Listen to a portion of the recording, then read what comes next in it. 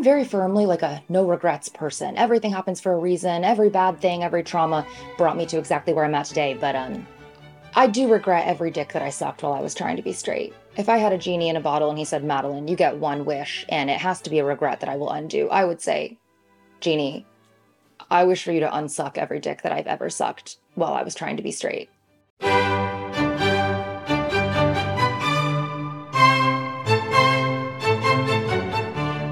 Hi, I'm Madeline. This is Over and Out Pod. And if you're listening to this on Spotify or Apple Podcasts, which you should be if you're hearing this message, I'm recording a special little intro for you just to let you know that I also have made this a video episode. It's also posted on YouTube with a little bit of a longer intro with a little more visuals. We'll get into the story and the meat of the episode soon, but when I do so, just know that if you want to watch it with some more pictures that are relevant to the stories that I'm telling, you can go ahead and watch it there.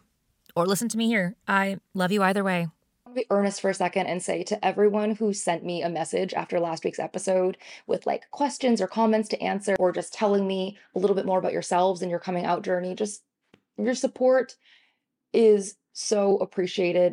When I was reading all of your messages, I was picking out ones to respond to. A lot of you wanted to hear about my first time sleeping with a girl. You wanted to hear about the first people that I came out to, how I made that great coming out tour to people in my life after 7 years of dating men exclusively, having an impressive resume as a heterosexual woman. And I would love to tell you those things.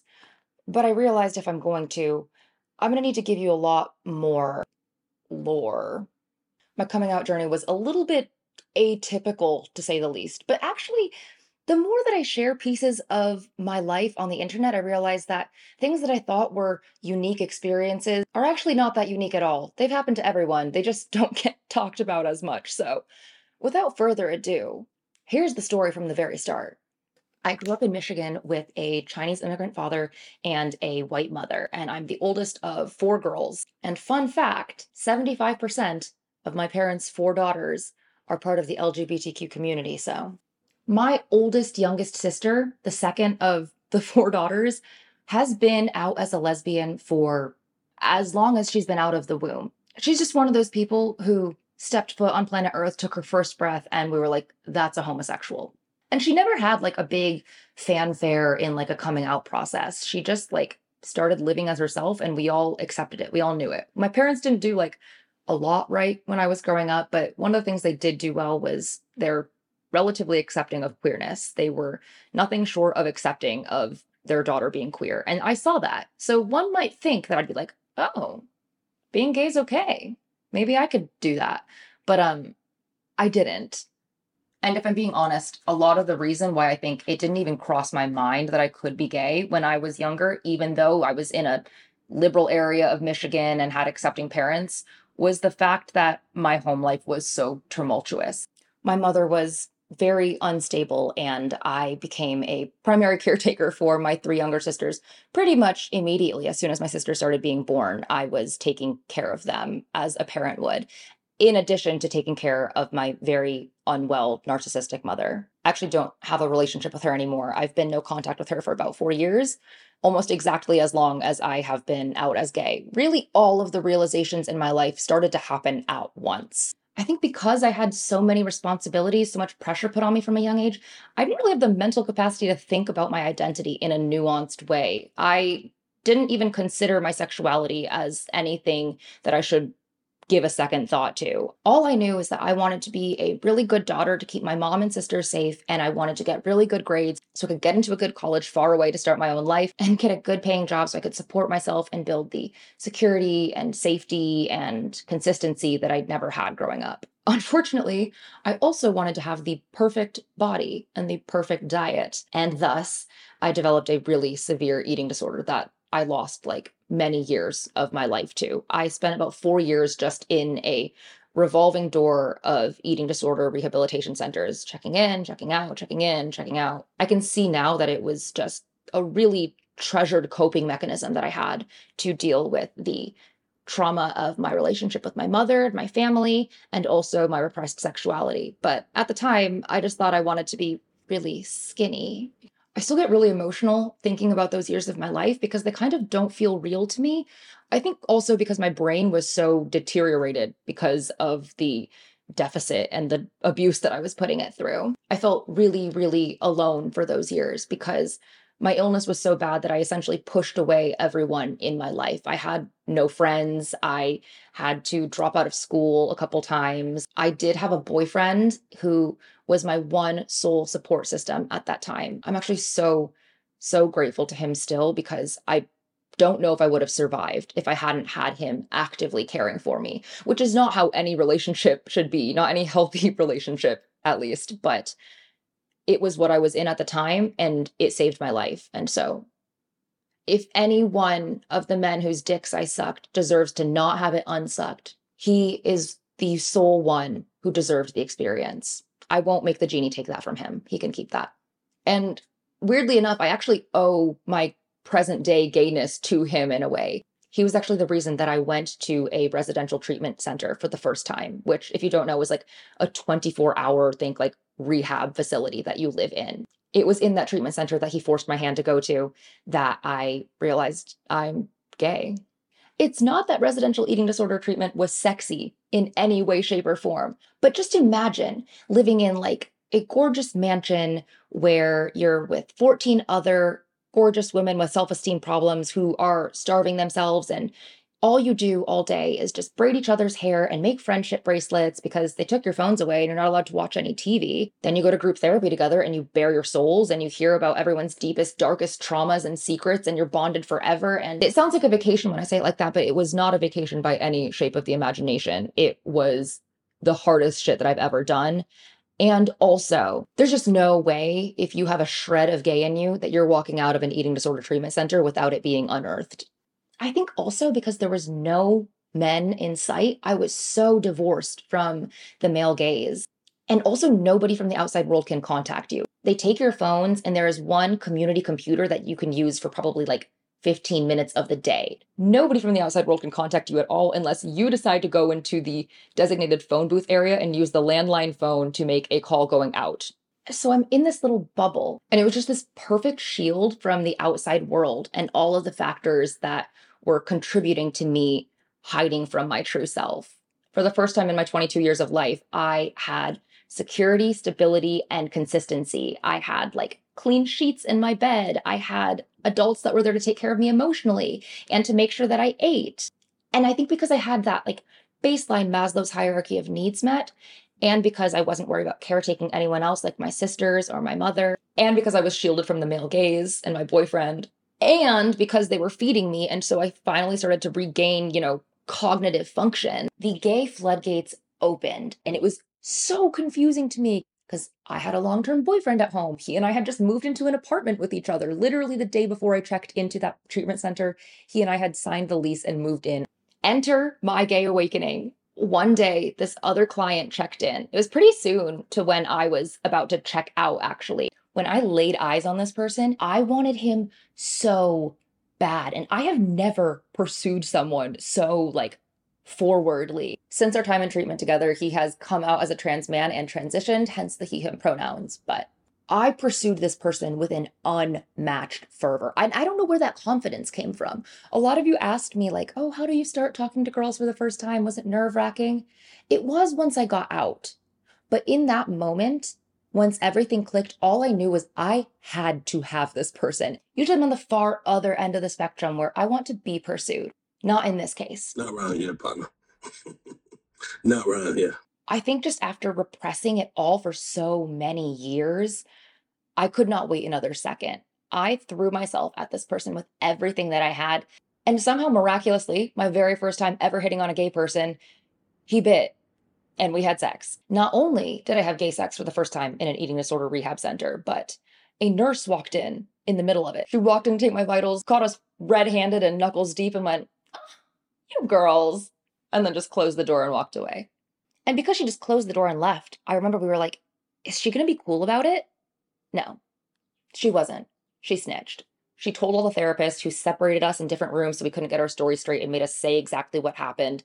And honestly, I didn't care because all I could think about was the fact that I had to go home to my long-term boyfriend in just 2 days. I was set to discharge from the center and go back to my life with my boyfriend in the apartment that we had moved in with each other. The pit in my stomach that I felt when the hours were ticking down to my boyfriend picking me up and taking me back to our old life with each other was devastating to me. And I just remember feeling so viscerally in my body that I did not want to go back. I couldn't explain why, because I still thought I was straight.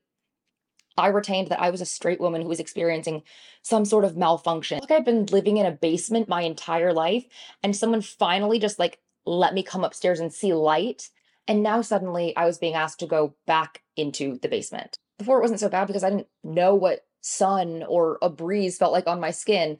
And now I knew very clearly that the world was much, much more than that dark, sad, straight basement.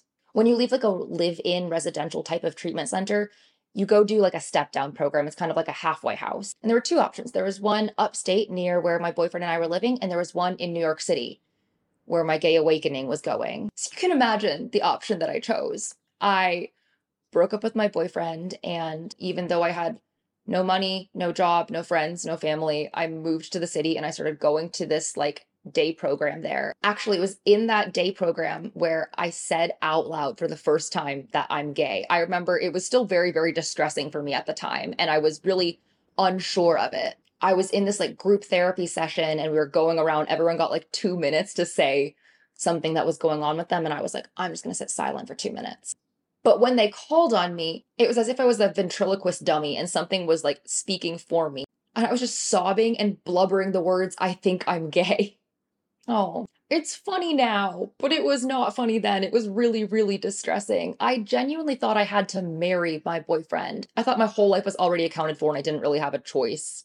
And coming out with literally nobody else in my support system was super difficult. But when I graduated from that day program, the compounding effects of all of the major life changes and identity crises that I was having was just too much to handle all on my own. And I relapsed really, really hard. It was probably the worst relapse of my entire eating disorder. It was the worst relapse of my entire eating disorder. It was just so bad and so miserable with no one there to stop me. I didn't have a partner to say, if you don't go to treatment, I'm going to break up with you. I didn't have school to say, if you don't get help, we're going to kick you out. I had no one saving me from myself, and I just pummeled myself into the ground.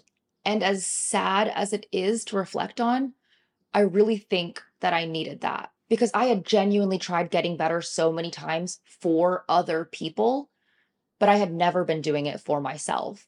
And I remember laying on my hardwood bedroom floor at the time. I was subletting like a shitty little room, and I was laying under these sweaters and my winter coat piled on top of me because I was too poor to afford a mattress or any furniture.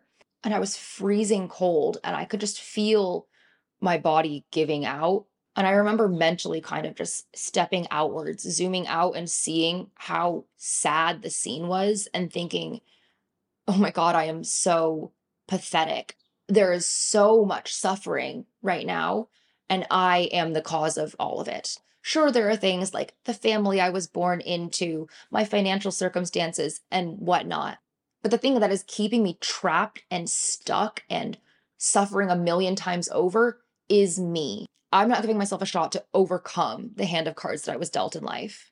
So I checked myself back into treatment, this time on my own volition. And it was actually right at the very beginning of the pandemic. Like the day that I checked into the facility, New York shut down. I had a lot less dreamy of an experience this time. I didn't fall in love. I didn't have any flings. I didn't even really make friends. I didn't come there to make friends. I came there to eat with the sole intention of becoming less pathetic as a human being. And it worked. When I checked out of the facility, I came back to New York and the whole world was on lockdown. It was really scary, actually, because they didn't really tell us anything that was going on while we were in the program. We knew there was a virus, but we didn't know what it was going to be. It felt like very Walking Dead. If you are familiar with the show, I felt like Rick Grimes, like busting out of the hospital after being in a coma for several years and then seeing that the whole world had been taken over by an apocalypse. And I still didn't have any friends. And I still didn't have any family. And I still didn't really feel confident in my sexuality. But I was like, Madeline, you literally saved yourself from the brink of a life-threatening illness so that you could eat pussy. So you better get your ass out there and do it. Your fucking ass up to work. And I did. Nevertheless, she persisted. Okay, I think that is all of the tea that you need for me to answer these questions that you left. How you feeling? A couple people asked this first one, which is, what was it like dating women for the first time? What were the differences and what did you learn? Dating women for the first time absolutely trampled my little heart because I had not had experiences feeling genuine, like romantic love for someone, romantic draw towards someone. I had thought that I had experienced it with men, but it wasn't until I dated women where I really realized what it feels like to have your heart crushed. There was like the normal learning curve of deprogramming hetero dating scripts of like, who's going to open the door for who? Is she going to offer me her jacket? Should I offer her my jacket? Who's going to pay for the bill? Are we splitting it 50-50? Side note, I have a formula for this if you are interested.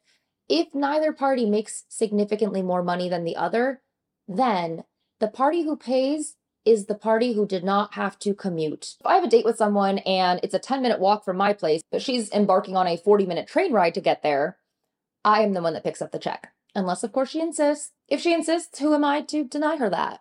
But yeah, unlearning all that was hard, but definitely not the hardest piece. I already knew I wanted to be with a woman. So it was something that I was going to have to figure out and get comfortable with eventually. The biggest difficulty was learning what genuine heartache and rejection feels like from someone who you actually are wholeheartedly attracted to. Another question asks, did you come out to everyone in your life all at once, or did you do it in slow bursts? I guess it's kind of both, because the first person I came out to was my boyfriend. And at the time, he was the only person in my life. So I kind of did come out to everyone. And I effectively just scrapped that life, moved to New York, and started fresh, where I could just be who I was. I didn't need to come out to people. I could just tell them I'm gay, and they didn't even need to know that it was my first or second time saying that. However, over the years since coming out, I've been gradually reconnecting and rebuilding my relationships with my sisters. We're all in a really good place again. We're all really close. I had to be quite distant from them for several years because when cutting off my mom, there was no real way for me to continue having a relationship with them if I wanted to maintain my no contact with her. It was a really, really hard decision as someone who had such a huge role in their upbringing to distance myself, but I had to do it in order to get to the place where I'm healthy and healed and on my own feet now. But now that I'm on steady ground and I've been rebuilding my relationships with them, I had no qualms whatsoever in letting them know that I'm gay, especially knowing that my younger sister is a lesbian, the other one is bisexual, and the other one is just cool. And maybe will be gay. Who knows? They're only 15. I do remember explicitly coming out to my youngest sister. We didn't have much of a relationship at the time, and it was my first Thanksgiving out of treatment since really, committing to getting better. And I was alone on my apartment, sitting on the floor in classic fashion for the time. And I got a message from her saying, "Happy Thanksgiving. Are you having a good time with insert ex-boyfriend's name's family?" Evidently, I had not even told her yet that I broke up with my boyfriend. So I told her, "No, I'm not with him. We broke up." And she asked why. And I was like, do I say it? And I just typed back, "Because I'm gay." And I remember she was like, "Oh my God, really? That's so cool." And like, of course I knew she was going to be okay with it, but it still felt like a really big confession because it was really vulnerably exposing the person who I was becoming and who I had intentionally distanced a lot of my family from. But I knew I already had enough distance from my mother where I was safe. I didn't need to tell her explicitly because I don't want to have a relationship with her. But I let my sister know that, if she wants to tell my mom, my dad, the rest of the sisters, it's not a secret whatsoever, but I just don't want to initiate contact with them for other reasons. And that's how everyone in my family found out. Final question. What can I do as a femme presenting person to appear more gay? Do you have any style tips for not looking straight? Okay, I swear I will give you a real answer because I know what you're looking for. But I'm also first going to give you an annoying answer, which is that you should be dressing in and wearing whatever makes you feel comfortable. I feel like almost every queer femme person goes through this era of being like, oh, people don't see me as gay. Maybe I should change my style. Maybe I should try these new shoes. And then people will see me as gay. They'll believe me when I say that I'm gay, all those things. And I feel like it comes from insecurity in our own identities because I tried it too. When I first came out, I chopped my hair to like here, which is for me really short. And I did a really blunt kitchen scissor cut in the middle of lockdown. And I started trying to wear more baggy clothes. It was also, I think, in line with the fact that I was recovering from my eating disorder and didn't want to see my body. But all in all, I was trying to do all of this to almost paint a caricature of the person I thought I should be as a gay person. And like, the whole point of coming out, for me at least, was so that I didn't need to do that anymore. So I didn't need to perform any sense of who I was. I genuinely feel my most confident and beautiful and attractive when I am wearing very feminine clothes, when I'm wearing makeup, when I'm curling my hair, all those things. All the things that I'm not doing right now. And so my annoying answer is, if it genuinely makes you feel closer to your queerness, if you get a sense of joy or euphoria from changing your style to be more queer, more visibly queer, then do it. But if your reasoning behind it is so that other people will clock you as gay and therefore validate you, you're giving them the power to tell you that you're queer. Give yourself that validation. Give yourself the authority to decide that you are gay, regardless of how you present yourself. At this point, I've pretty much entirely dropped the guise of doing anything intentional to try to look gay or present as gay. And I probably dress more feminine and straight presenting than I ever have. And despite all that, people perceive me as the gayest that they ever have. It's nothing to do with how I dress, and it's everything to do with the way I present myself, the things I say, the spaces that I go to, the people that I hang out with. Those things all read gay, and those things are what feel like the heart and soul of my identity to me. So to give some actual advice, I'll first give you a non-style tip, which is find your community. That is what I found helped me most affirm my own identity and also solidified other people's view of me as a gay person in the community. When people see you out and about, socializing, making connections with other gay people, they recognize it. If you have queer spaces in your area, go to them, meet the people there that run them, meet the people there that are regulars, make friends with gay people. And if you guys are all out and it's safe to do so, like post them online. It feels so validating to be able to be perceived by the public as gay. And one of the best ways to do that is to just align yourself with the community. And as promised, also a couple style things because I do get it. First, long ass nails, too short on the dominant hand. For me, it's ring and middle. But for you, maybe it's pointer and middle. You know what? I stand on the side that no one is right or wrong. But for me, it's ring and middle. It's just cute. Even when I'm not sleeping with someone, I still do it. I just like it. It makes me feel like a pretty girl with a secret. Not that being gay should be a secret. But, you know, there's like a certain enjoyment that you get when every gay person knows what you're doing, but every straight person is like, now what did she do with her hand there? Did she just get hungry and chew two of them off? It's like an inside joke that we're all in on and some people aren't. And next I have two jewelry recommendations, both of which are not things that I have yet, but I am looking to add to my repertoire. I saw this shop on Etsy that did like very dainty carabiner necklaces and bracelets. It wasn't like an outdoorsy utility carabiner that you would put on like your backpack or your belt loop or something for your keys. It was this decorative little carabiner that was on a necklace chain, and I want it so bad. Again, it's just for the subtle like cheeky nod. It's just for the inside joke. And lastly, a pinky signet ring. I also don't have one yet, but I really want one. I learned this from that one girl on TikTok who's like a lesbian fashion historian. I'm obsessed with every single one of her videos, just documenting the ways that queer women used to flag or signal to each other back in the day. The pinky ring I want less in the sense of like a queer inside joke and more in the sense of like a nod or an homage to all of the queer women who didn't have the privilege of living in a much more open and accepting society. Actually, one more. Fourth and finally, if you're super into any artists that have like a very gay fan base, like Mitski, Muna, Phoebe Bridgers, Boy Genius, buy their merch and just wear their merch. If you're sitting next to me on the subway with like a Claro tote bag, girl, I got it. You don't have to say anything to me. I know. While we've been talking, the sun has risen. It is officially the next day, and we have officially pulled an all-nighter together. If you have any questions that you want answered next week, or any thoughts or responses about this episode, please send me a DM on Instagram at saycheese. That's SAY_QIS.